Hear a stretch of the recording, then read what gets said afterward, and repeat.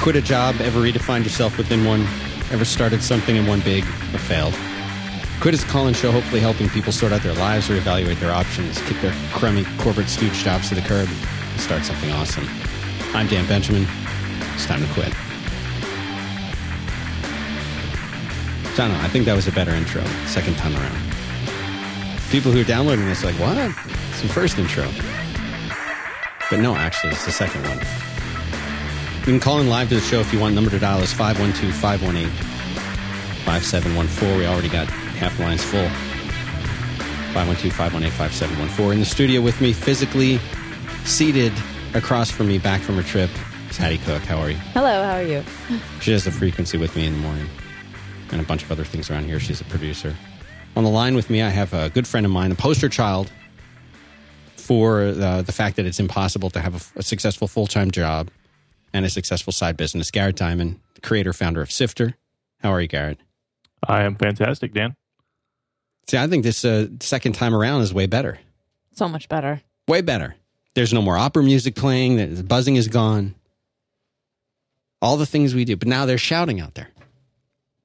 I want to go. You know what? I'm going to wait for the other people in here to have a meeting, and I'm just going to play opera music and shout outside their door. I'm my computer outside the glass and just hold it.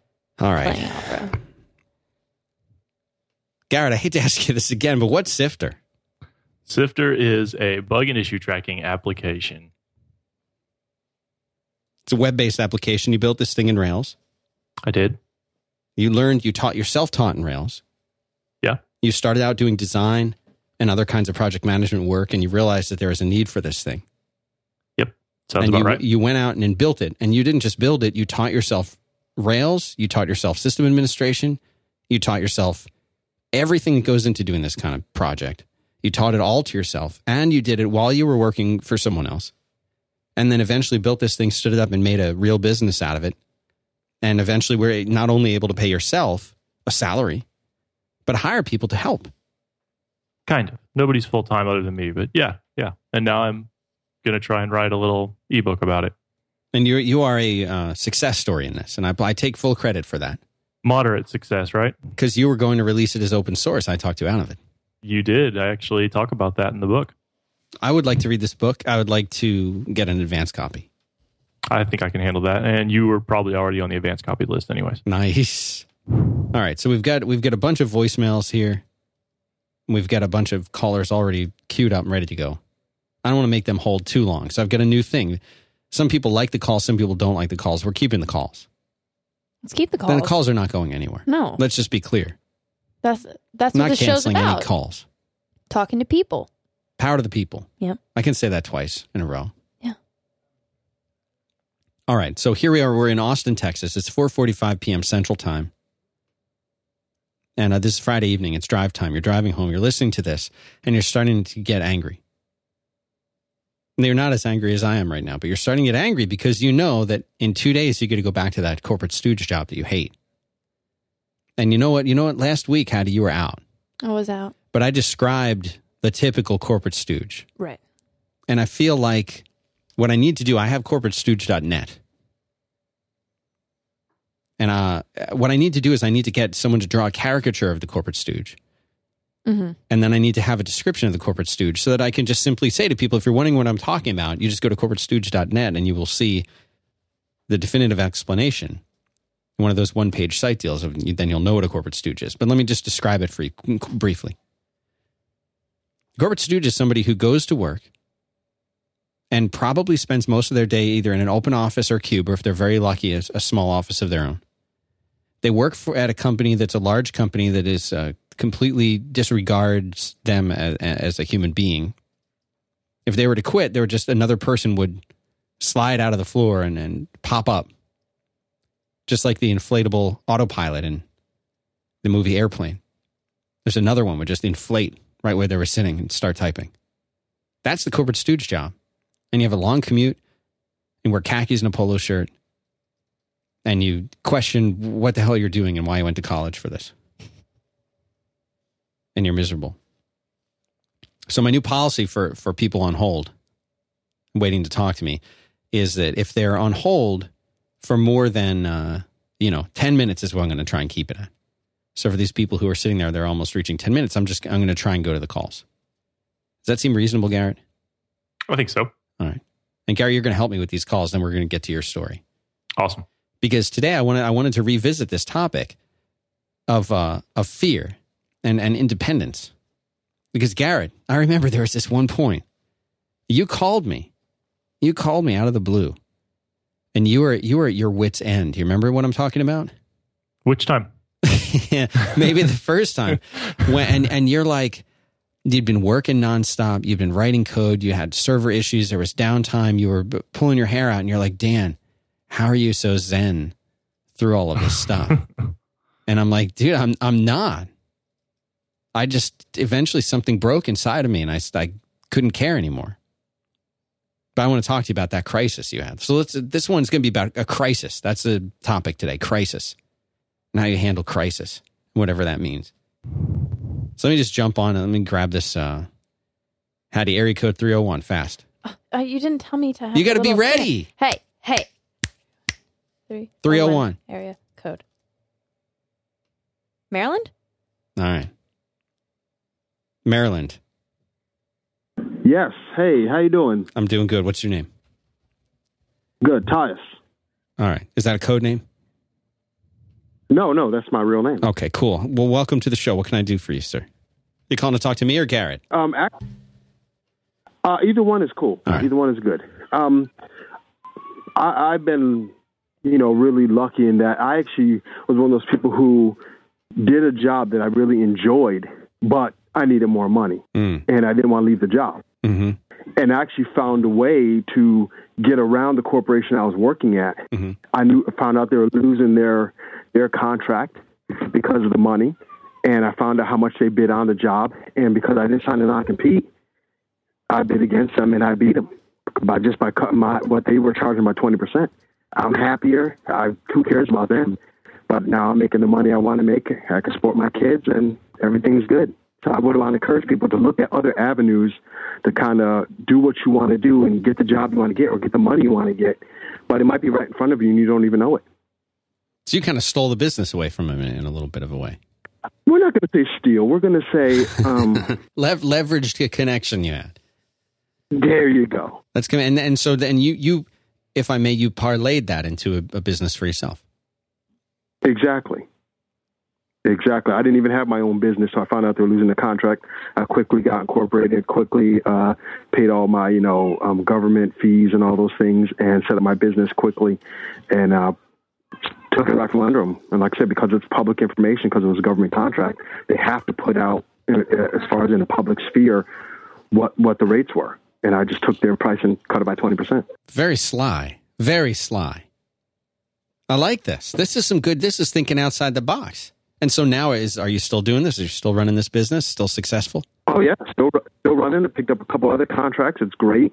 I go in less. I had a long commute, but I go in less. They don't require me to go in as much, but I make a ton more money because you know how it is. Corporations, they charge your rate plus any other tack-ons they have. And even by cutting by 20%, I almost doubled my salary. Wow.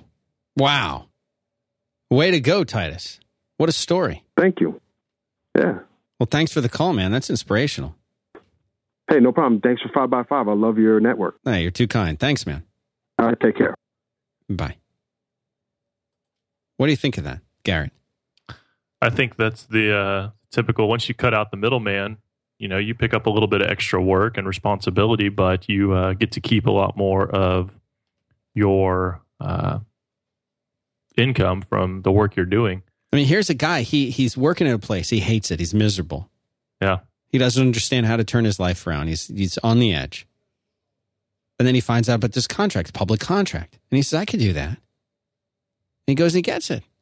Yeah. Well, and that's very much the whole, you can work for the company. Who taught him how to do that, Garrett? Who taught him how to do that? Who taught you how to start a business? I think it's just something you pick up over time. I don't think it's something that's innate. And like in his case, he clearly took control of the situation, took control of his own income by not sitting back and kind of waiting on the company. He said, you know what, I can do this. I'm going to go do it. And that's really kind of the mentality it takes is to, you just want to put things in your own hands. And look at that. That guy took control of it. He stepped totally outside the box. He took control of this thing. Could have been a bad thing, and he pulled this out. Yeah. Now I'm impressed with Titus. And what I didn't get a chance to talk to him much about is the fear. The fear that you have when you're sitting alone, like you were, Garrett, in that red room of yours. Is it still red? No, it's now grayish and bluish. You sit in that red room, and you're there at 2 a.m. because the server went down. You're the only one that knows how to fix it. You're the only one that can fix it. And you get that page, and you wake up in the middle of the night, and you're sitting there, and your wife's got that new baby crying, and there's a dog in the other room, and you're sitting there at 2 a.m. in this room. What am I doing this for? I can't even pay myself a salary. What am I doing this for? I've gone nuts. And you remember when you came to me and said, Dan, I'm just done with this. I just want to sell this and walk away. And you stuck with it, didn't you? Yeah. I think luckily it's one of those things where the downtimes are very short and condensed. And other than that, you look at it and it's like, you go through the thought process of, okay, well, if you weren't doing this, what else would I do? Would I go work for somebody? And, well, I think I could. I just can't imagine being happy doing that. So it's one of those things where I know now, again, kind of back to that control. I have the control, and I never have to worry about,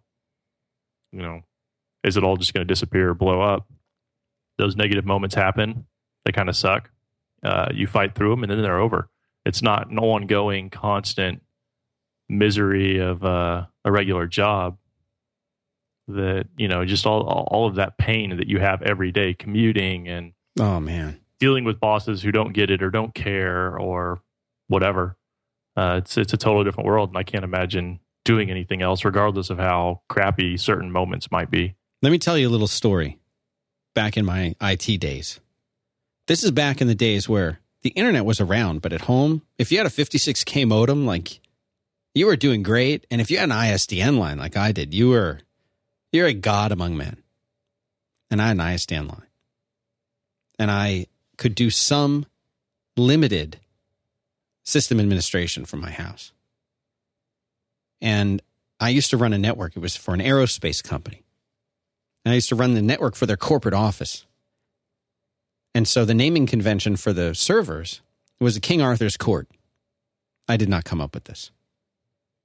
So Arthur was the main server. And then each of the different locations had their own server. And let me tell you how tight these guys were. This was a Spark server, a 1. Spark Station 1 was a 1. And they had 10s out. And the engineers at this company had better machines on their desk than we had serving, clients of 300 people. And the way that we used to back this thing up was with tape. Using the dump command. You might want to clarify for some listeners, I think, because I barely even realized that computers used to use tapes. Yeah. So the first thing you said, tape, I'm thinking duct tape. Yeah, this is the same kind of tape, kids, that your parents would put their music on. These are just much smaller. And there were these backup tape drives that we had. And so what you would do, I'm putting this into the show notes at 5by5.tv/quit/5. You can look about it as Spark Station 1, also known as the Sun 4/60. This was running our network, this little tiny machine. And so what would happen is the backup would run. And the backup would require these tapes. And they were too cheap to buy us new tapes. This is a huge company, multi-million-dollar company. They wouldn't buy me new tapes. So I was constantly having to recycle the old tapes. And they're little cassette tapes, little cassette tapes like what you put in your car stereo back in the 80s. And so you would put in these tapes the night before. Then you'd leave. And then I would take the previous day's tape home with me. Or 2 tapes. At one point, it grew to 2 tapes. And I would put it in a little safe that I had in my house at home. And then they also had the weekly backups and the monthly backups, level 0, etc. And so I would keep a copy of each of those at the house and rotate them out. But we were reusing tapes all the time. And what happens is these tapes go bad. And there's no real way to check the tape without doing a full restore of it, because it's not like you can seek to a specific sector like you can with a disk and say, does this file look good? Okay. No, you would have to read the tape, and maybe, half a gigabyte into the tape, if they were even that big, that you would find a problem with it. You wouldn't know until you were trying to do the restore that there was a problem. So at one point, the Liebert air conditioning system in the room, the little tiny, data center room, failed. And when it fails, there's no notification that it fails. There's no indication that it fails. There's no New Relic that you can install on a server that gives you notification of a problem. There's no temperature sensors in a machine that you can set up an automated email. No. It was 1995, maybe 96. You have none of this stuff. The one thing that we had a remote reboot switch. So I could dial a special phone number and press a couple buttons on the touch tone of my phone, and it would just cut power to something. That was the closest thing we had to remote administration with this. Wow.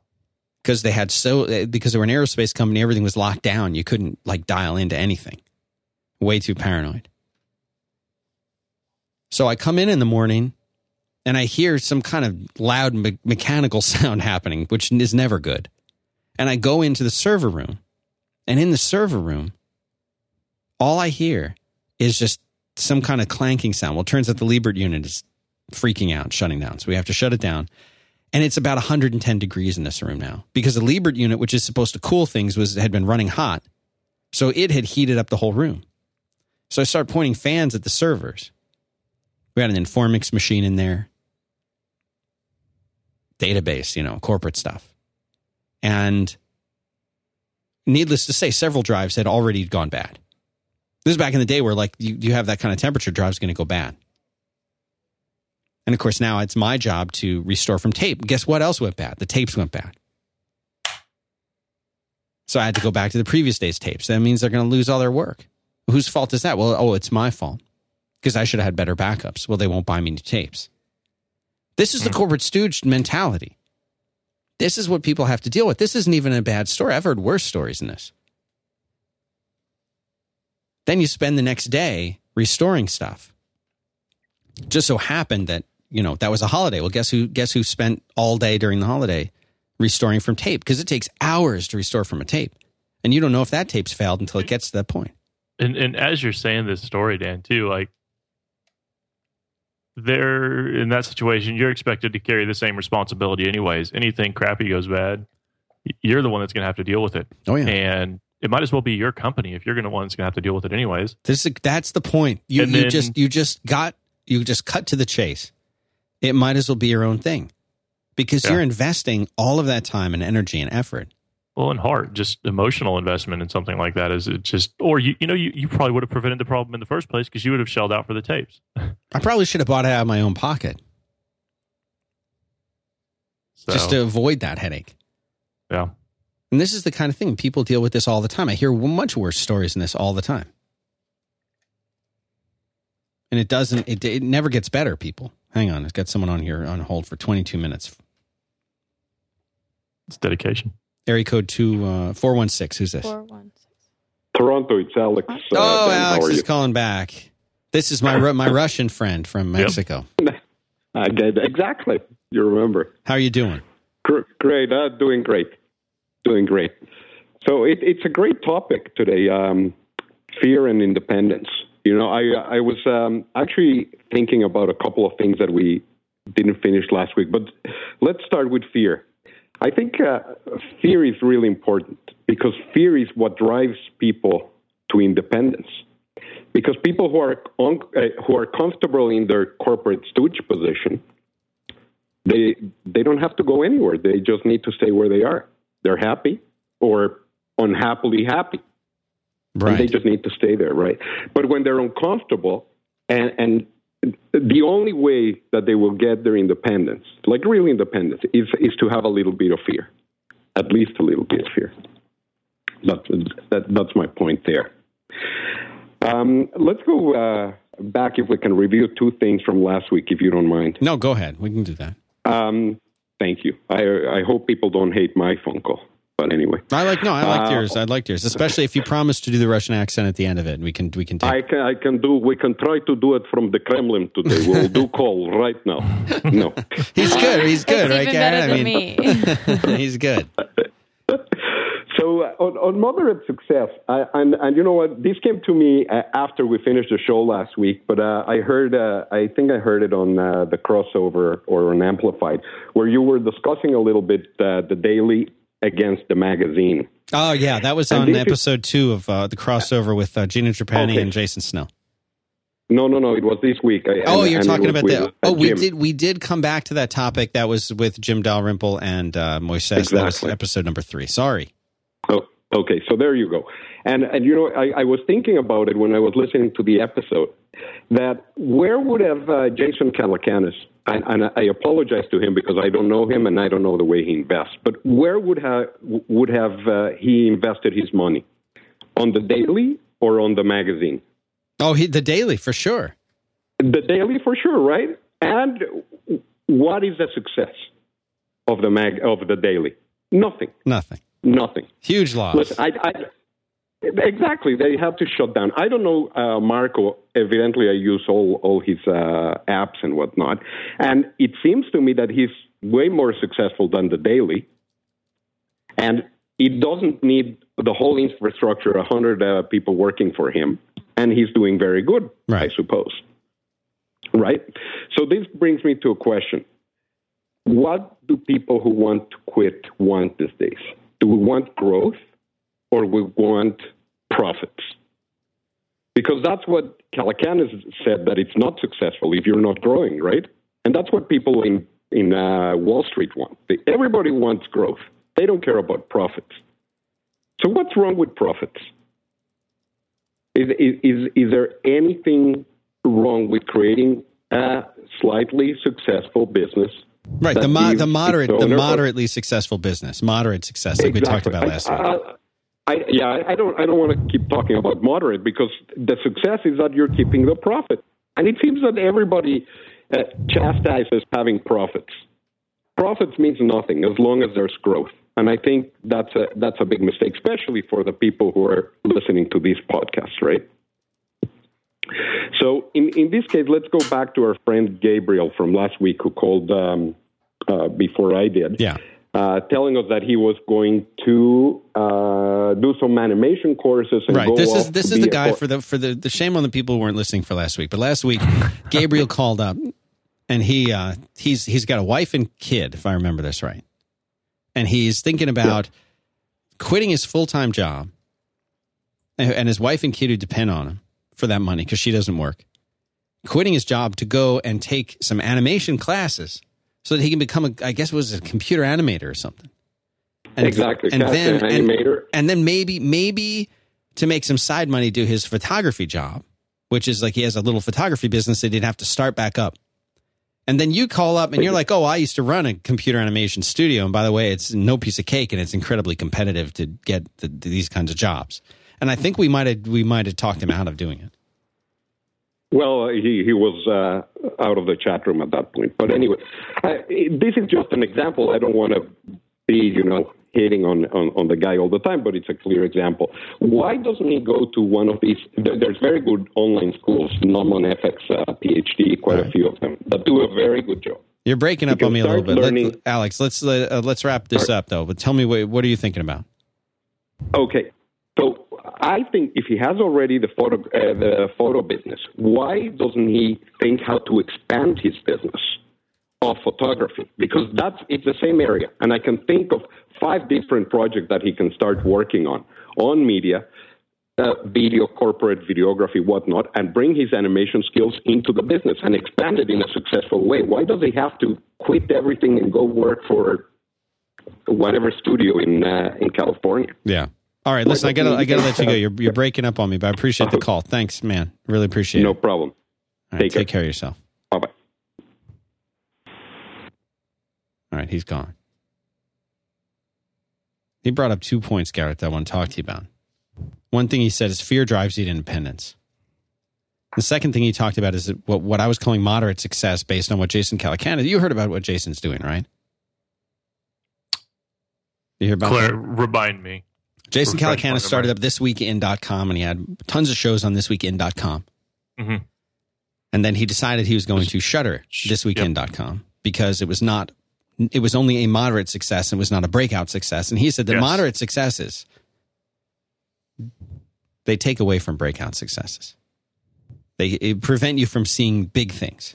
So the underlying problem with all of that is using success as an absolute term, in my mind, just because everybody has different definitions of success. And I don't even know if I personally have a definition of success yet. I look at where Sifter is, and I feel like we've still got a ways to go before it's quote unquote successful in my mind. Whereas I'm willing to bet somebody out there probably goes, "Oh wow, Sifter's a success. He's working for himself, working on something he enjoys every day, that sort of thing." But to a degree, he's right. You know, if you are working on something that is not getting you where you want to go, or isn't doing it as quickly as possible, then it can be holding you back. That's not to say that it is, but it can be. You know, and maybe it's something where you feel like, you know what, I in his case, you know, if he's a multimillionaire, whatever he is, sure, anything that's not going to make him 10x more than he already has is going to be a failure. And so it's always relative, right, on how much and where you're already at. At least I think so. You know, the whole concept, I would not describe Sifter as a breakout success. Breakout success to me, Sifter is definitely not a breakout success. There's no doubt about that. It means you're making double-digit $1 million a year. You get people, you don't have to worry anymore. That to me is a breakout success. Is like your album goes triple platinum or something. Yeah. And you have not done that yet. Here's what you've done. Listen to what you've done. You have created for yourself independence. You've created independence for yourself. You have created a situation where you work for yourself. You set your own hours. That doesn't mean you set yourself a lot of hours. You do. I mean, you work a lot. But you set them yourself. Yeah. And any success that you have, or failure, but any success that you have within the context of your business, whether it's 100 new signups this month, whether it's you sent out a newsletter and 10 people canceled because you reminded them that they had an account they weren't using, which happens a lot. Mm. Any success or failure that you have, that's on you. You take credit for that. And there's something special about that. You can find that within a company. You don't have to quit to get that. It's just harder to find. It's harder to find a company that connects you that way. Why did you leave your company? What were you doing, and why did you leave? And by the way, if you want to call in, we got a couple lines open again. I had 512-518-5714 number to dial. I had always known I was going to do something. I didn't know what or when. And in this case, it totally just kind of, the stars aligned, and you and Keith really just kind of pushed me over the edge and made me think I was an idiot if I didn't jump on it. Keith is another one of your entrepreneurial friends who works at another company out there in Dallas. It's quite successful. Yes. So I had started just kind of mocking things up and exploring ideas, and then just randomly showing them to people with absolutely no serious intentions of ever doing anything beyond maybe creating an app and open sourcing it. And y'all pretty much convinced me you're stupid. You've come this far. Why don't you build this? Of course, that's easier said than done. But I had also, at that point had been, for the previous year, paying off credit card debt, wrapping up all those loose ends, putting some money into savings, lining up some freelance work and that sort of thing. So it really just so happened that all the stars aligned and I could do it. And I finally just bit the bullet and made it happen. And at the time, too, and this is easy to gloss over, I was, I had a girlfriend, no kids, no mortgage. So I definitely didn't have any significant obligations or risks. But that was also by design. It was no accident that I lived in a small shoebox apartment when I could afford more, and that sort of thing. It was all by design so that I would have that flexibility. And when the situation arose, it was easy. It turned into a no-brainer. Again, thanks to you and Keith kind of shoving me over the cliff. Well, and that you go back to something that Phil Kaufman said when he was sitting here last week, and he was talking about it in the context of, of having a mentor, or a business partner or whatever. Absolutely. And in a way, Keith has kind of been your business partner, but this has really been you. But you've had other people that you could call. Keith is really a great example because I know he's been a regular advisor to you, and I guess I helped a little. You could call up and you could say, well, I'm trying to make a decision here. Here's my decision. Here's what I'm leaning toward. And 9 times out of 10 that you ever came to me, you were right on. And it just seemed like you just needed someone to kind of say, yeah, man, you're thinking right. You've got it right. Validation and not having that. This goes back to the whole fear concept. Fear that's driving you to independence, like Alex says. Well, yeah, the fear can drive you to independence. And then it can drive you back. How many times, listen, Garrett, how many times have you heard the blog post from the designer? It's always a designer, too. The blog post from the designer who says, I'm striking out on my own. I'm going to open my own design studio. It's going to be great. And they do it. And then they get some really great clients, and you see the work that they're doing, and you're like, hey, man, he's making it. He's doing it. Check him out. Like, he's doing it. And then after like a year, there's a post that they're joining some other design company or some design agency. And you're like, I wonder why he did that, because arguably as an independent designer, he was successful. And so when I talk to these people, usually in confidence, the answer they almost always tell me is, man, it's a lot of work to run your own business. Man, it's a lot of work dealing with clients. Man, it's a lot of work doing X, Y, Z. These aren't things that they didn't know, but experiencing them and going through them is a completely different thing. And you've been through a lot running this thing that you've been doing. I wouldn't say a lot. You've been through a lot, man. Think back to those calls that you did where you were you needed to figure out how to take a vacation, but you couldn't take a vacation because there was nobody else to run the stuff while you were gone. Yeah. I remember being scared of airplane flights because I wouldn't have internet. Yeah. And you not having internet for the duration of a flight for 3 hours, that could be life or death for your service. Well, for the servers, as I understand now, as long as that's not happening all the time and that doesn't become normal, people are surprisingly understanding about that. If that happens once a day or once a week or even once a month, that may be a different story. But if it's once or twice a year, you're down for 20 minutes, optimizing to stay up for those 20 minutes just isn't worth it. So people are a lot more understanding, and that took a while for me to realize and accept because I didn't want that downtime. But once you realize that, it's not as bad. No, you're downplaying it, dude. You were in a bad place. The fear definitely influenced my decision making during that time period. You get to be so you're driven by fear. Listen, I got someone from Florida on the line here. Hang on. 850, isn't that Florida? Oh my God, listen to that. What is he, on a train? They're in a hurricane. I had to dump him. I hate that. This is too loud. Florida, if you're still listening, call back when you're out of the train. Hattie, what's 865 fast? 865. And what's 8678? 678. Where did my thing go? 678. 678. Should be fast. Greater Atlanta metropolitan area. Atlanta. Ooh. See, look, I have to I go don't know through if I like want to this. take a call from Atlanta. All right. We were in Atlanta? Atlanta. Hey, how's it going? This is Patrick. Patrick, you're back. It's actually not Atlanta. I'm actually in New York. All right. But 678 is Atlanta. Okay. Okay. Anyway. So I'll just kind of run through it really quickly. Basically, I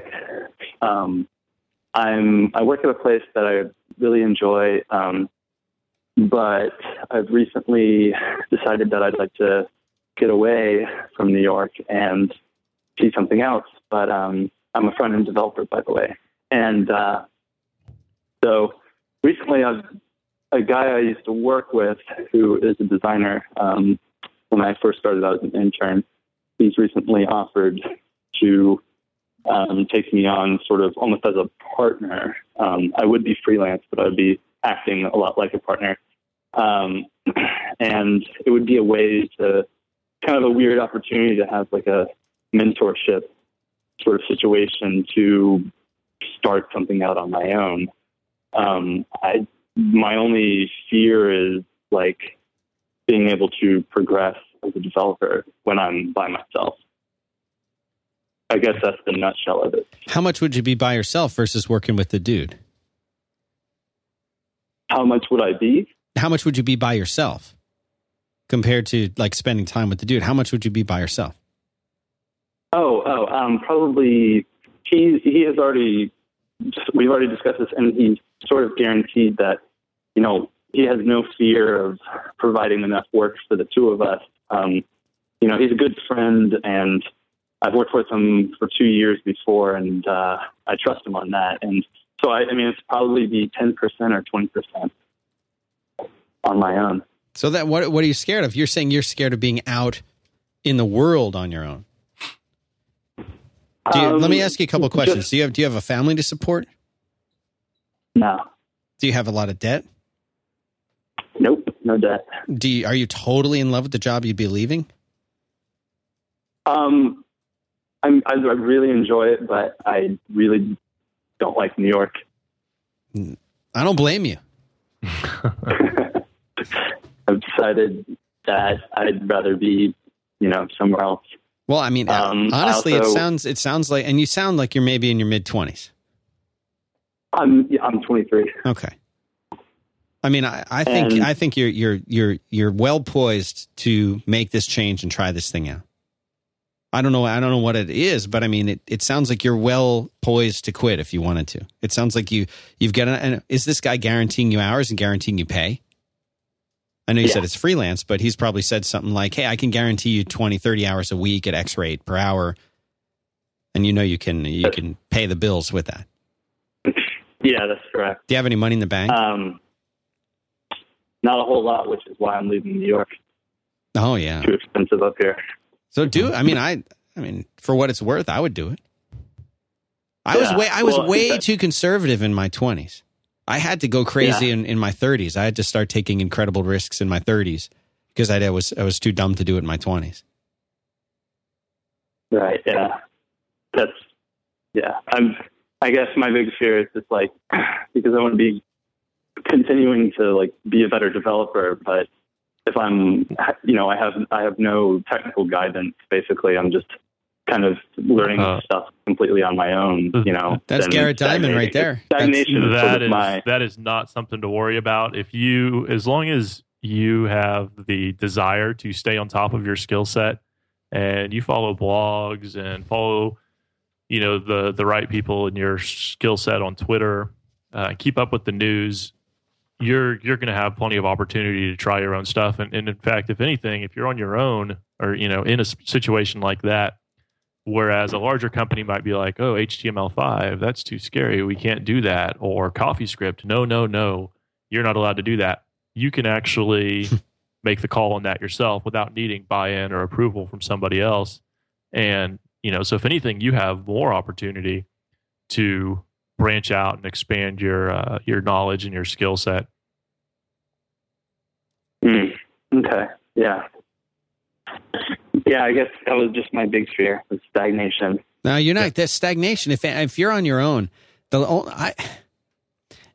I've never heard somebody on their own come back and say, "Oh, I'm dealing with stagnation here." I think it's the total opposite. I mean, what I hear is that people are like, "Man, I'm learning so much. I'm learning stuff I never in a million years could have possibly learned unless I had taken this jump, because now I need to learn X, I need to learn Y, I need to learn Z. And there's no way I would have even known that I needed to learn these things unless I had done this, because now I got to do everything. Or now I've got to do all these other things because I don't have that support structure. I don't have, Bill in the server room to go in and install the latest, update to MySQL. I've got to figure that out. And if you're the type of person Right. to already be worried about and mindful of that, chances are you're not going to let that happen. You're going to stay on top of Right. things and keep learning, and you're not going to have a chance to slow down and stagnate. Yeah. Cool. Yeah. Yeah, do it. Just I go guess and do it. Go take the opportunity and go save up some money in the meantime and go do it. You're gonna be all right. All right. All Thanks, right, guys. relax. Have a good one. You too. I think he's gonna be all right, Gary. Yeah. Yeah, absolutely. He's gonna be all right. And that's the thing is, I get these calls. How old are you, Gary? Can you say that on the air? Do you care? Last I checked, I think I was 34. 34. 34. Golden years, salad days. Oh, yeah. You've got a child. I do now, yes. You have a wife. I do. People break in your house while Yes. you're there. Yes, they do. That's a robbery. Yes. It thankfully didn't get that far, but You're well, on the news. yeah. I mean, that's There's a all- lot of responsibility. It is. And your wife is with the kid. She is, yeah. We're both here. Actually, all three of us are here at the house all day long, every day. And How's that? How do you deal with that? keep the door shut and put on my headphones. You put on your headphones, you write code. Yeah, that's not that bad, though. That all that kind of, I hop out of the office and go out there and hang out with them for 10, 15 minutes whenever I need a break, and then come back in here and get to work. So I think at some point, once she's old enough to open the door, my daughter, not my wife, and come in here and, be cute and ask me what I'm doing and all that, we may have to get some office space or something. But for now, it's not too bad. It's kind of nice. I mean, there's a lot of things that I hear from people who are working at home, and stagnation is not one of them. Yeah. If anything, it's hard to, well, I guess too, if you're still specializing in front end stuff, like it sounds like he probably would, it's not that bad. But in my case, I've learned way too much. I wish I didn't learn half of what I've had to learn since launching Sifter. I'm so far behind on front end stuff. Like, we have a front end guy that we are, he's been doing some awesome work now that we've able to have somebody else, and he's just been working on like little miniature small projects, tweaking. And he was in Campfire today. He's like, so I added this ARIA stuff for accessibility and some keyboard navigation, and I'm just like, what? Like, I'm vaguely familiar with all of it, but I wouldn't have even thought to do it because I would have just been trying to make it work, let alone doing, the cutting edge front end best practices that are out there today. And so it was just like, wow, I am not able to keep up with all the technology out there, no matter how bad I want to. I mean, that's the thing is eventually the opposite, I think, will happen for him, is that he'll think that he's almost out of the loop, not because of stagnation, but he'll be worried. He'll be worried that he can't keep up to speed because he'll be just on his own. Thankfully, with Twitter these days, it's kind of hard. If you want to stay in the loop, in the know on something, you follow the right people. It's not hard. If anything, it's overwhelming. It's like drinking from a fire hose.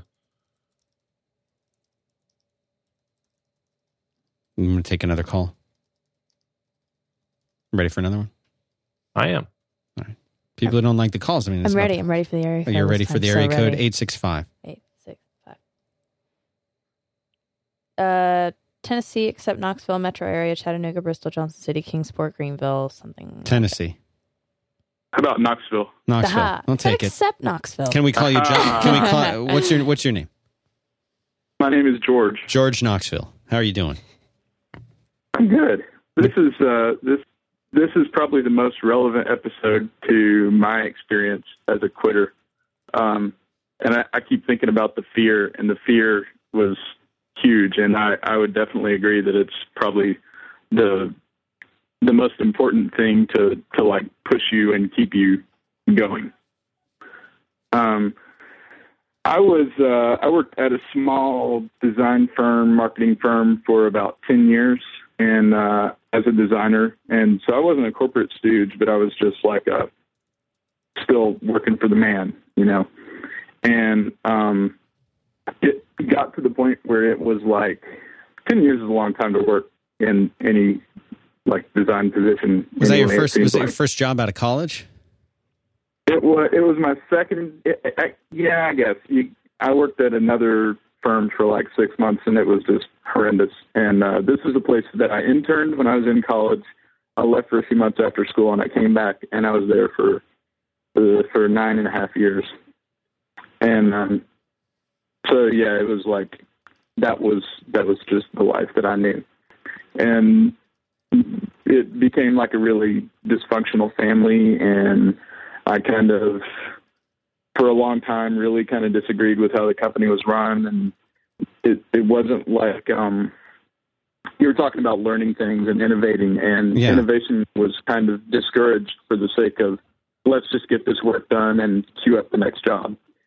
And the owner, had this sense that he was going to turn this company into something really huge. And every time he tried to grow it, he would grow it really quickly and end up losing half of his shirt and have to lay off people and end up contracting back down to like 5 people. And so, you know, obviously it just wasn't happening the way that he wanted it to. And anytime anything like that happened, people would be really unhappy, and, you know, it would just be a really toxic environment. Yeah, toxic environment. Anyway, that's a whole topic. Mm-hmm. Yeah.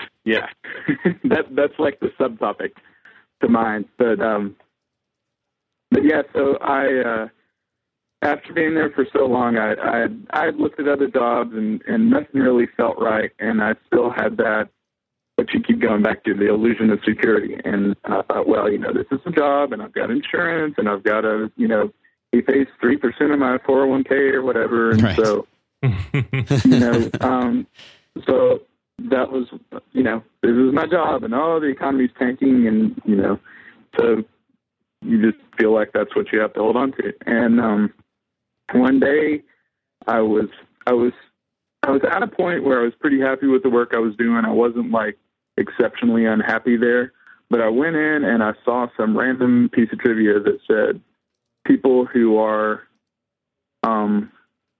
in a bad job are generally pretty much always less happy than people who are unemployed. And I thought, I'm still really pretty unhappy, and I could try being unemployed and see how unhappy I am then. So I thought, all right, I'm going to lay this plan out. I'm going to quit my job. Yeah. And so I thought, all right, I've got 2 weeks, and I'll get paid this Friday. I'll get paid 2 weeks from this Friday, and then I'll have like 3 weeks of vacation left. I had about $600 in the bank. Jeez. I had a massive amount of debt. I'm married. My wife works, but she's a teacher, so. Oh, so she makes $25,000 a year. Lot. Yeah. Something like that. Yeah. So, but she saw how miserable I was for so long in my job, and so she was really supportive of me doing this. And she basically her only thing was, you just need to make a plan. Yeah. And so for these last, I gave myself 1 week before I would turn in my notice.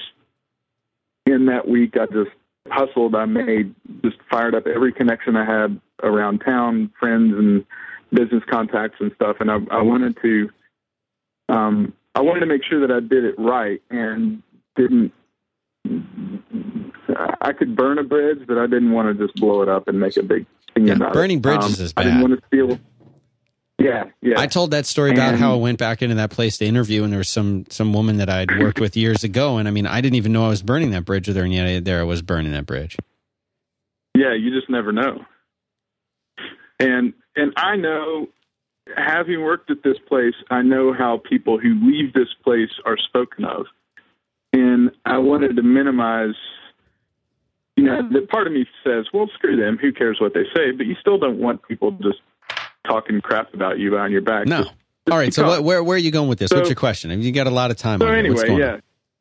I'm sorry. It's all right. So I up and quit. I had a few bucks in the bank, but this massive amount of debt, and so the fear was just huge. So basically, that's what pushed me to get all the work that I got. I landed some contract work, and then just a lot of fresh clients and a lot of word of mouth business. I haven't done any sort of advertising or anything, and it's made me considerably more money and considerably more happy than I ever was in my other job. And then kind of the fallout after that was a good friend with whom I'd worked for 5 or 6 years quit a few months later. He's a lot happier. I hope he calls in one day. I hope he does. Yeah, get him to listen. Listen, we want him to listen. All right, so listen, congratulations, Steve, for making your change. And thanks for the call. So thanks anyway, for telling yeah, your I story. just I got to wanted to let you go. All right. Thanks for the call, man. Bye. All right. He's gone. We lost another caller because they gave up. Well, and that reminds me too, like people think that quitting is this singular moment of, I quit my job on my own. Cool. What do I do now? And the reality is, like, it shouldn't work that way. It doesn't have to work that way. I was preparing to quit for probably a year before I did quit. Yeah. I wasn't unhappy with my job. I knew that I wasn't going to be there forever. So it's, you spend a year laying the groundwork, and it doesn't have to be this singular moment of do I or don't I? Oh my gosh, what if? But hey, I'm ready. Let's do it. Yeah. Lay the groundwork so when the opportunity comes, you're prepared and don't even have to worry about it. Laying the groundwork. What a great statement. And that's something that I've talked about before when I started out on my own thing. I had been working for .com that exploded and blew up. So I wasn't able to lay any groundwork that time. But being able to go, like we've heard a couple of callers talk about, and like you were able to talk about, how if you have this as a plan, and I don't want people to get the misunderstanding or the wrong idea. I don't want people to think that I'm saying you can't have a successful business. You can't start a business that becomes successful while you're doing a full-time job. You can. But you're going to get to a point where you need to make a decision between the business and the job. You can't do both. Yeah. And you were there and you were doing, and what you would do was kind of interesting. It was kind of something I'd never heard before. I mean, it's ideal and not everybody's going to have this situation. But because of the connections that you had in the industry, you would go in and you would work. You would work. You know what I mean? You would work and you'd bust your ass and you'd do some consulting gig for X number of months. And then you would save up as much money as you could, bank as much of that money as you could. It was pretty good money you were making. And then you'd spend the next, whatever it was, month to 3 months working just on Sifter full time. Yeah. And then you'd do the consulting project again for a few months. Then you come back Sifter again. Mm-hmm. And that's kind of how you self-funded your project so that you would actually have full-time stuff that you could do in the meantime. Well, and that wasn't the hard part. The hard part was once Sifter launched and it wasn't making enough money to support me, but it was needing enough attention that having a full-time job was difficult. And trying to bridge that gap was the tough part. And I didn't make it any easier by deciding to buy a house during that period and some other stuff. But, that's where it kind of gets, living in two worlds can wear you out very quickly. So I wouldn't advise it, but it's not you could do worse. I love thinking about your story. I think about your story a lot because so many times people, they struggle with this fear. They struggle with the fear. They're like, I really want to make this change. I don't know how to do it. But it's all about having that plan. It's about having the support of your wife was not against you doing this, was she? No, not at all. Was she against you doing it after you were working those crazy hours and you couldn't take any breaks? You couldn't go on vacation. And she was like, what's happening? My husband, he's a shell of a man. No, she's never had problems with any of the decision making, or if I tell her, hey, guess what? I'm going to make 75% of what I could make at a regular job. She's always been fine with that. It's never been a problem. It's more, the days where I'm just completely beat down because something went wrong that day, or everything went wrong that day.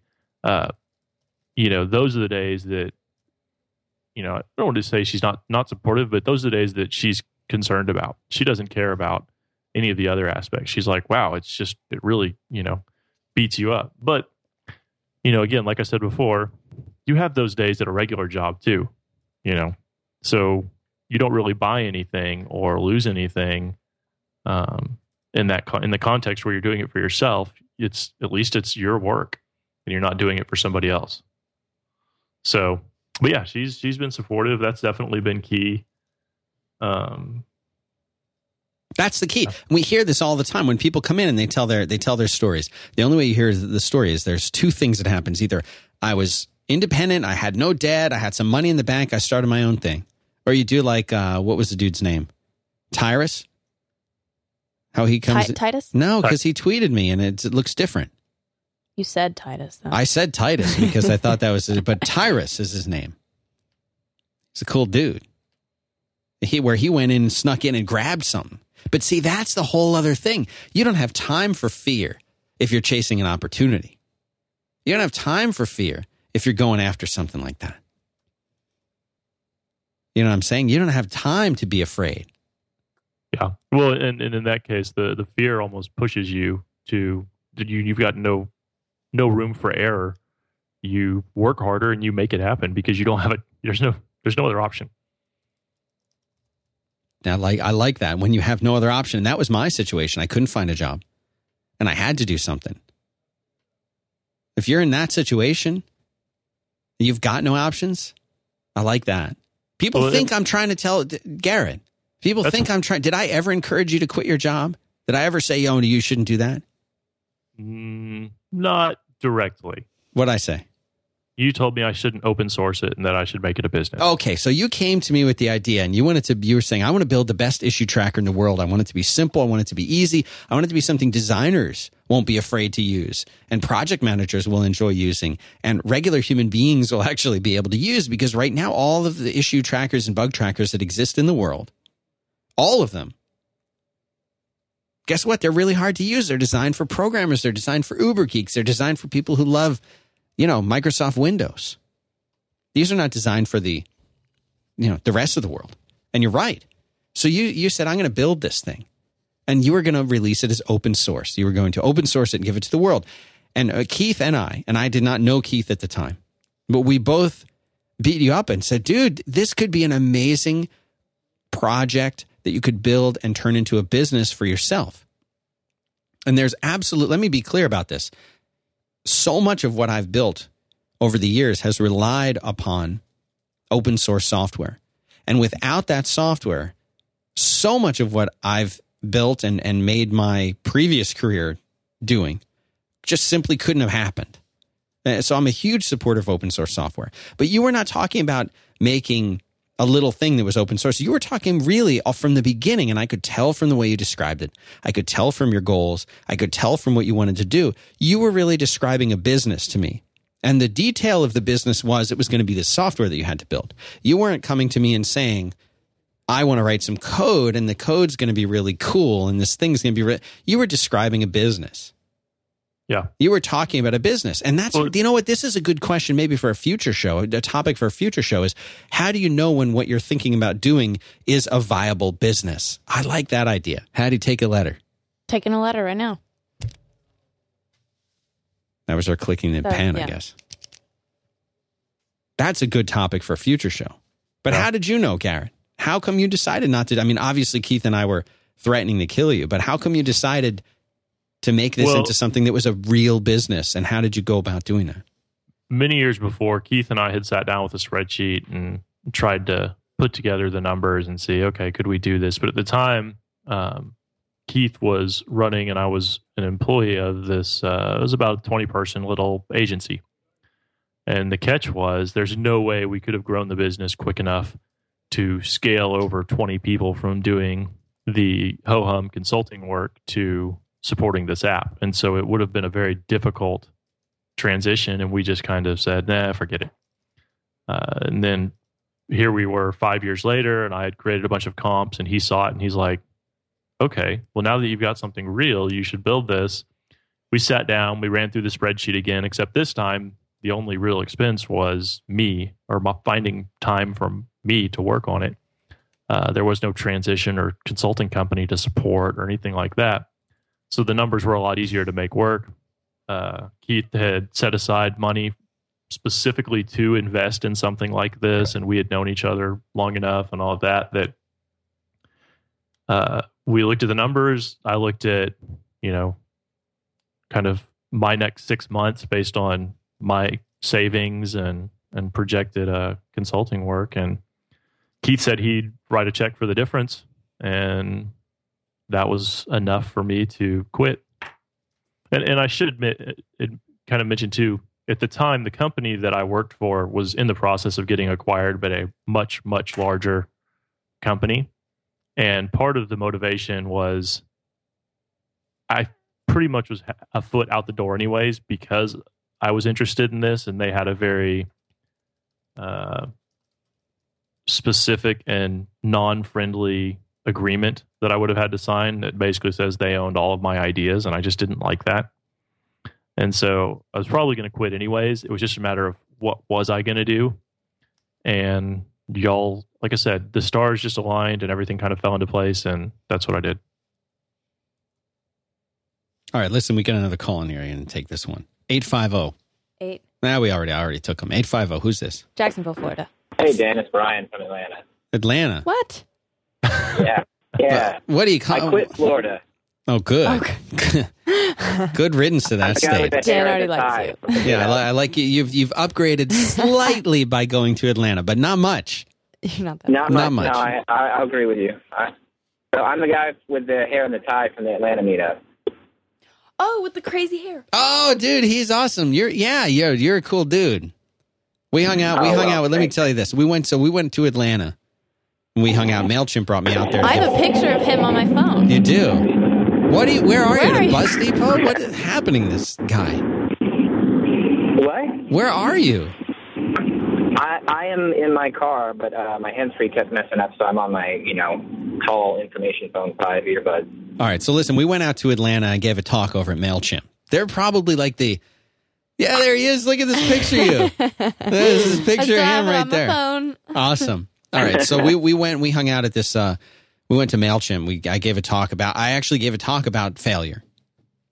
And then that night we had a little meetup in Atlanta. How many people do you think showed up? What's your name again? Brian. Okay. How many people do you think showed up? I think 20, 25 at least. Yeah, I think it was. I got there a little late. Between 20 and 30 were there, I think, when we showed up, which is a nice turnout. And you hung around for a while.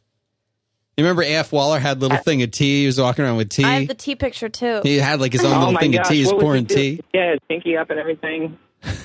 There's a picture of him with tea. He had like a whole little, wooden, special tray all to himself, a little teapot. He was I'm just waiting for it. Like, dude, everyone else is drinking like beer and straight drinks. He shows up rolls in with tea. He's brewing his own tea. I don't even think they sold tea there. Like it just magically appeared. It's really weird. And then you show up and you got the giant hair.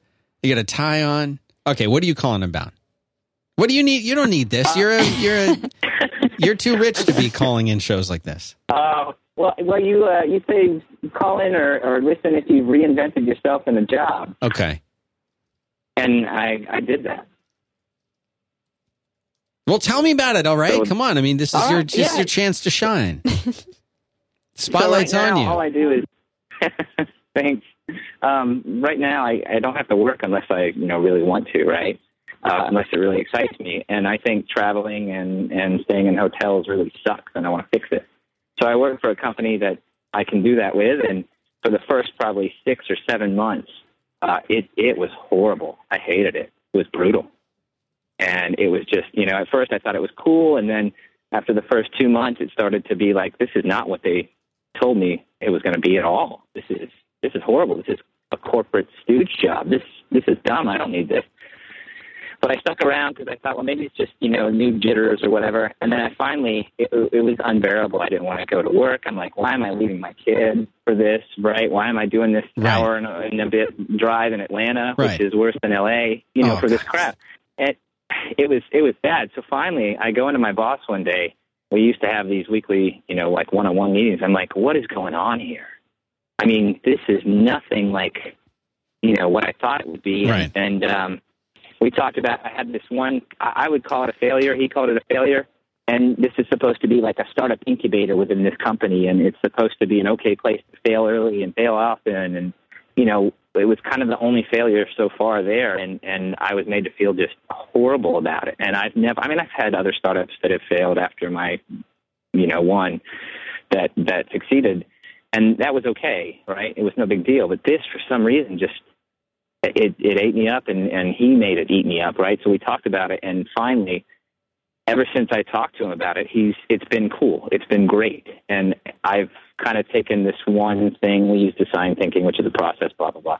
I've kind of become the champion for that. And I try to tell the other departments in our organization about our department, about what we're doing, and letting them see, hey, this is a cool place that is doing innovation, and we're trying to make it the company culture. But just giving up the gumption, if you will, to do it was what hard. What a good word, gumption. Do you ever read Persig's Zen and the Art of Motorcycle Maintenance? Of course I did. Is that where you're pulling gumption from? Because, man, what a word. No, I'm pulling gumption. I think I have an English teacher somewhere that'll be very happy if they listen. An SAT word. Right. Right, yeah, exactly. Then because they talk about gumption, I could talk I could talk forever about gumption as it relates to Zen and the Art of Motorcycle Maintenance. I mean, gumption and quality are the two big topics in this thing. But it's a great word. Exactly. So what are you doing now? What kind of advice? Because now that listen, this guy doesn't drive himself anymore. He's got a chauffeur. He's at the point now where he doesn't even have to put his own tie on. He just walks out. He walks out of his shower. He steps out of his shower. And he just says, "Clothe me." And people run up to him and put the clothes.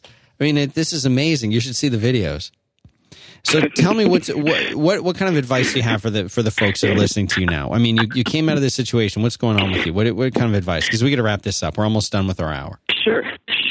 No, I just think like people that want to quit their current job and pursue something, like even just reinventing yourself, it's the same thing almost, I think, having gone through it. I've never had to go through it before. And it's the same thing. I understand why people are fighting with it. And that's why your show is so great, because you're helping people get the gumption, right? Get the nerve up to do it. Right. And even reinventing yourself, it can be hard. It can feel like quitting. And it kind of is. You're quitting what you were doing before, and yeah, it's scary, but you should do it. Definitely do it. Yeah, you don't have to leave a company to find a new job. Exactly. That's a great way to say it. I mean, that's what I talk about in the intro of this thing when I say reinventing yourself. You're talking about doing something that within the context of what you have, explore that first. People always think, because obviously the show's name is Quit. But I'm not just telling people they need to quit. I'm telling people they need to quit the thing that they're doing. They need to quit the thing that they're doing, and they need to figure it out. They need to figure it out, and they need to reinvent themselves. They need to reinvent their job. They need to figure something out. If you're unhappy, there's better things out there. Sometimes it might mean leaving that job. Sometimes it might mean something else. Yeah, people will surprise you, right? Yeah. Yeah, like I talked to my boss about it. It totally surprised me. I was not expecting it to go the way it did. But, man, it was great. And it doesn't feel like a corporate stooge job anymore. It feels like what I was told when I decided to go and do this. Well, and two, if your boss doesn't know you're miserable if you don't tell them. That's right. They just assume everything's fine, so they just maintain the status quo. But if you say, hey, look, this isn't working, what can we do to make it work? It totally reframes the conversation. That is such a great advice, Garrett. I remember a time when I was working at a place, and I had put in my 2-week resignation. And I barely got to communicate with my boss. He was so busy. He was always traveling. He was always gone. He was CEO of a company. I was CTO of a company.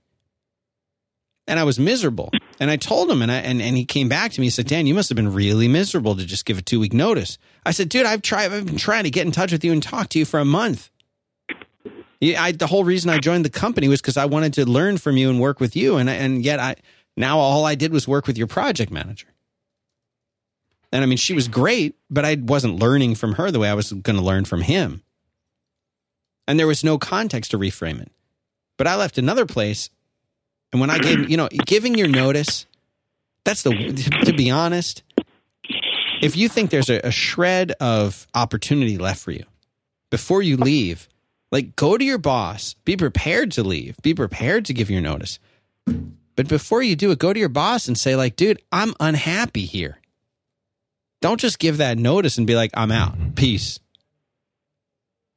Give the notice and say, I mean, rather than give the notice, go in there and say, listen, I'm not happy. And here's what I think you guys could do that would make me happy. And either they can help you do that.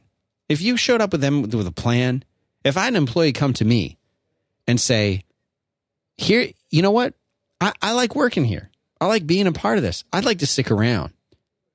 But these things are missing from my job. These things are missing from me. These things make me feel unhappy. Don't treat it as a resignation. No boss in their right mind is going to say, screw you then. Get lost. Screw off. We don't need you. You're not happy. You're not happy to be working here. Get lost. You don't want to work at a place like that anyway. You're better off gone.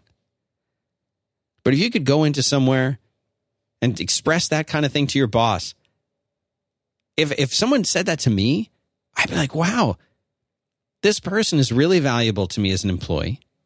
I really like having them on my team and like working with them. I sure don't want to lose them. And these things they're proposing, you know what? That might make things better around here. Yeah, let's try doing those things. I mean, that's my response. And that's the ideal response that you want. They might say, listen, I respect that, but really what we really need right now is a systems analyst 3 whose expertise is in C#. And that's what we need you to do. And I'm sorry if you're not happy doing that, but that's your job. There's no management responsibilities associated with that job. We really need you to write code. And by the way, make sure you check in your code from yesterday. We didn't see it. Have that peer review. Then it's time to go. Unless you're just totally miserable and you know it's wrong. You might be surprised what a company will do to keep you. Because it costs a lot of money to find somebody, to hire somebody, to train them, to get them integrated, to get them into place. The other key, too, is you've got to go to them before you've got a foot out the door and an offer in your hand. Because once people are worried, though, Garrett. They're worried that the boss is going to turn around and say to them, well, you know what? If you're not happy, you can get lost. Well, they're not going to do that. They're not going to do that. And if they do, you don't want to work there anyway. Especially if you frame it right and you don't go to them and say, I'm miserable, I'm about to quit, do something or else. Instead, go look, here's some things I'm concerned with my job, whatever the case may be, whatever detail of it, and just talk about it, bring it up in a discussion rather than a statement, where it's more of an open-ended, let's talk about it. And the chances of it going wrong are 0 to none. Yeah. It's not going to happen. And like you said, if it does happen, for instance, one time when I gave my 2-week notice at a company where it wasn't going to work, my boss didn't say another word to me for 2 weeks, despite the fact that we shared a wall in our 2 offices. And he never said another word to me. Before that, we went to lunch every day and was like, okay, well, that, it makes the decision that much easier knowing that that's the type of person he is. You'll figure out what you need to know, and it'll help bring clarity to any decisions you have to make if you're on the fence or having a hard time. All right. So listen, thanks for the call, man. Appreciate it. Hey, thanks, Dan. Thanks for all you guys do, Dan and Hattie. Yeah, man. Take care of yourself. Bye. Thanks. See you. Bye. He's a cool dude. He has crazy hair. He's got the craziest hair. Showed up with a tie. Anyway, he loosened. puts his hand through his hair. It just goes that way. It's crazy. It's crazy. All right, Garrett, we got to wrap this thing up. It's been an hour. All right. Thanks for being here. Where can people go to? First of all, Sifter app. And tell them about that. Where do they go to find out? Hopefully some people are interested in this because it's a really great service. It's a really great thing that you've built. And there's so much care that you've put into it. And the design, every single detail of this thing. You're a friend of mine. I mean, I'm not just saying it because you're a friend. If it sucked, I wouldn't be talking about it. Yeah, indeed. I'd hope not. But yeah, so, if you search for Sifter on Google, a whole bunch of stuff will come up. The first one will be us. SifterApp.com, Sifter app on Twitter. You search for Garrett Sifter, you'll see a whole bunch of stuff probably as well. But Sifter is the app. That's what I'm all about these days. That and the book, but the book is implicitly about Sifter, my experience building Sifter to hopefully help other people who want to build something like Sifter with a whole lot less mistakes, fewer mistakes than I made, not less, fewer. And that book will be at startingandsustaining.com. And I tweeted. I had no idea about that. You were doing that. Yeah. It's going good. I'm hoping it'll be out March 1st. Can you say the URL again? I'll put it in the show notes. Startingandsustaining.com. So getting over the hump and actually doing it, and then once you've done it, being able to manage it after the fact. And it's not about software development per se. It's more about the logistics of launching a hosted web application. Look at this site. I mean, it's such a nice site. It's got the right look to it. And that's I'm also going to. I just finished a spreadsheet to put out with that basically lets people put their own numbers in there and figure out all of the things and see whether their ideas and their costs and expenses make sense or whether they'd just be starting a business that would be out of business, the next day or whatever. So there's going to be a lot of little tools like that to hopefully help people make better decisions than I did, and be able to do it with a whole lot less pain than I experienced. Listen to what you write about this. While starting Sifter, I got engaged and married, bought a house, moved a couple times, and we had our first child. Sifter influenced those decisions, and those decisions influenced Sifter. Some might say it's not appropriate for a book like this. However, in my experience, creating a business will inevitably ripple into your personal life, and managing that is just as important as managing the business. So while this book is about building and launching a business, it will also acknowledge the personal side of the experience. You can't separate those two things, Garrett. Nope, not at all. Oh, I have a nice separation between work and personal life. I have a balance. Okay, nice to meet you. How'd you do it? You've never met anybody like that who's been really happy with either thing. Indeed. So, there was somebody, one thing I want to address before I let you go, Garrett. Yeah. And also there's different ways to follow Garrett. First of all, sifterapp.com. It's in the show notes, 5by5.tv/quits. You go to Garrett Diamond. Now listen, don't be an idiot and put a D at the end of this guy's name. D's are for squares. There's don't no do D it. at the end of this guy's name. The cool people don't have D's at the end of their name.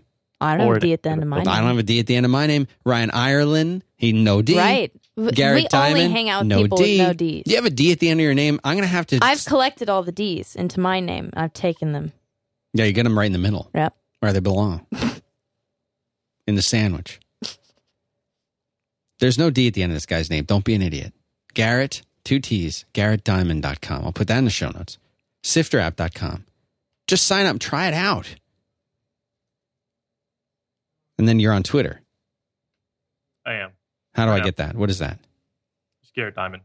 Garrett Diamond everywhere. All right. Consistent. Yeah. Makes it easy. No D. No D or A. No A in them either. Nothing. All right. So I've got that in the show notes. Anyone who wants to can follow you and ask you. They should ask you questions, Hunter. You've been through so much. You're so modest, and you're trying to downplay it. I remember those nights you'd call me up just sobbing. You would be crying. I mean, listen, I've cried. Had you seen me cry? We were watching Rushmore on the plane. And she's like, "What's wrong?" I'm like, the vent from the air is in my eye a little bit. Yeah, he tried to really shrug it off. I'm a grown man. I'm crying at that one scene in Rushmore. Crying looks like. When he introduces Bill Murray to his real dad. That's touching, dude. It's touching. I'm not embarrassed of that. Garrett called me crying. And I talked you out of it. You came through it. Now look at you. Look at me. Dallas, Texas. I forgive you for that. I forgive myself every day. It's all right. Someday it won't be Dallas anymore. That's the next. You can come down to Austin? Did you know that Austin is the capital of Texas and Texas is the capital of the USA? Of the U.S., the whole U.S. It's true. Austin would probably be a distant second. To Colorado. Pretty much anywhere in Colorado. Nailed it. But most likely somewhere near Crested Butte. Yeah. I'll visit you in Colorado. Hopefully we'll have room. I don't know. It's a little expensive up there. Might only have a shed out back or something. I like to spread out. Could I just take the master? Yeah, that's fine. All right. Man, that's what you do for a guest, right? Absolutely. I don't, I'll be in the shack. I got stuff I got to unpack. I like room. I like just, spread out. No, that makes sense. I understand. I don't like stacking all my stuff up. Look, if I want to unpack the whole suitcase, I don't want to keep that in the suitcase. You know what I saw in the Sky Mall the other day? Was shelves. No, because you told me you stole a Sky Mall from the plane. I didn't steal a Sky Mall. They let you have it. Oh. And you pull it up out of your bag, and your clothes are already on shelves, and then you hang it in the closet in the hotel room. How cool is that? How cool is that? All right. A simpler solution would be to take less stuff. That's not possible.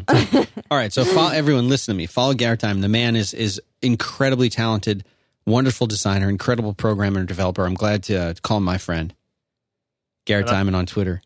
Very, very happy to help other people avoid the mistakes that I made. So hit me up with questions. Very good. And I'm Dan Benjamin on Twitter. Show is called Quit. Please consider rating it in iTunes. It's probably the only way. Here's what I want to do. I want to come out with something where if you get somebody to listen to Quit, then I'll come to your city and I'll buy you a beer. How are we going to do that? I don't think we need proof or anything. I just think we need people. You just yell out, "How do you take a letter?" and I'll write down the city, and then we'll go. We'll go to the city, and I'll thank everyone individually. If you get a friend to listen to Quit, I want to start a grassroots campaign because those are the best kind of marketing. Garrett, are you old enough to remember those? I'd like to teach the world to sing in perfect harmony Coke commercials. It sounds vaguely familiar. There's a whole bunch of people up on a hill, all races, all ages, all genders. They were all friends. Drinking Coke. They're drinking Coca-Cola, which is the USA's national beverage. It's not milk. Don't get fooled. And Santa is the national person of the USA. I don't know what that means. But anyway, that's what I want to start. I want to start a grassroots movement, just like that commercial. And if you get a buddy to listen to Quit, I'll come to your town and buy a beer. You can take that to the bank. All right, everybody. Thanks so much for listening. We'll be back again next week, 5 p.m. Eastern Time. Try to take your calls. Sorry I didn't take as many calls as we had on hold. And in the meantime, if you'd like to leave me a voicemail, and I appreciate that. I need you to leave me a voicemail. Next week is going to be all about the voice. Maybe I won't have a caller.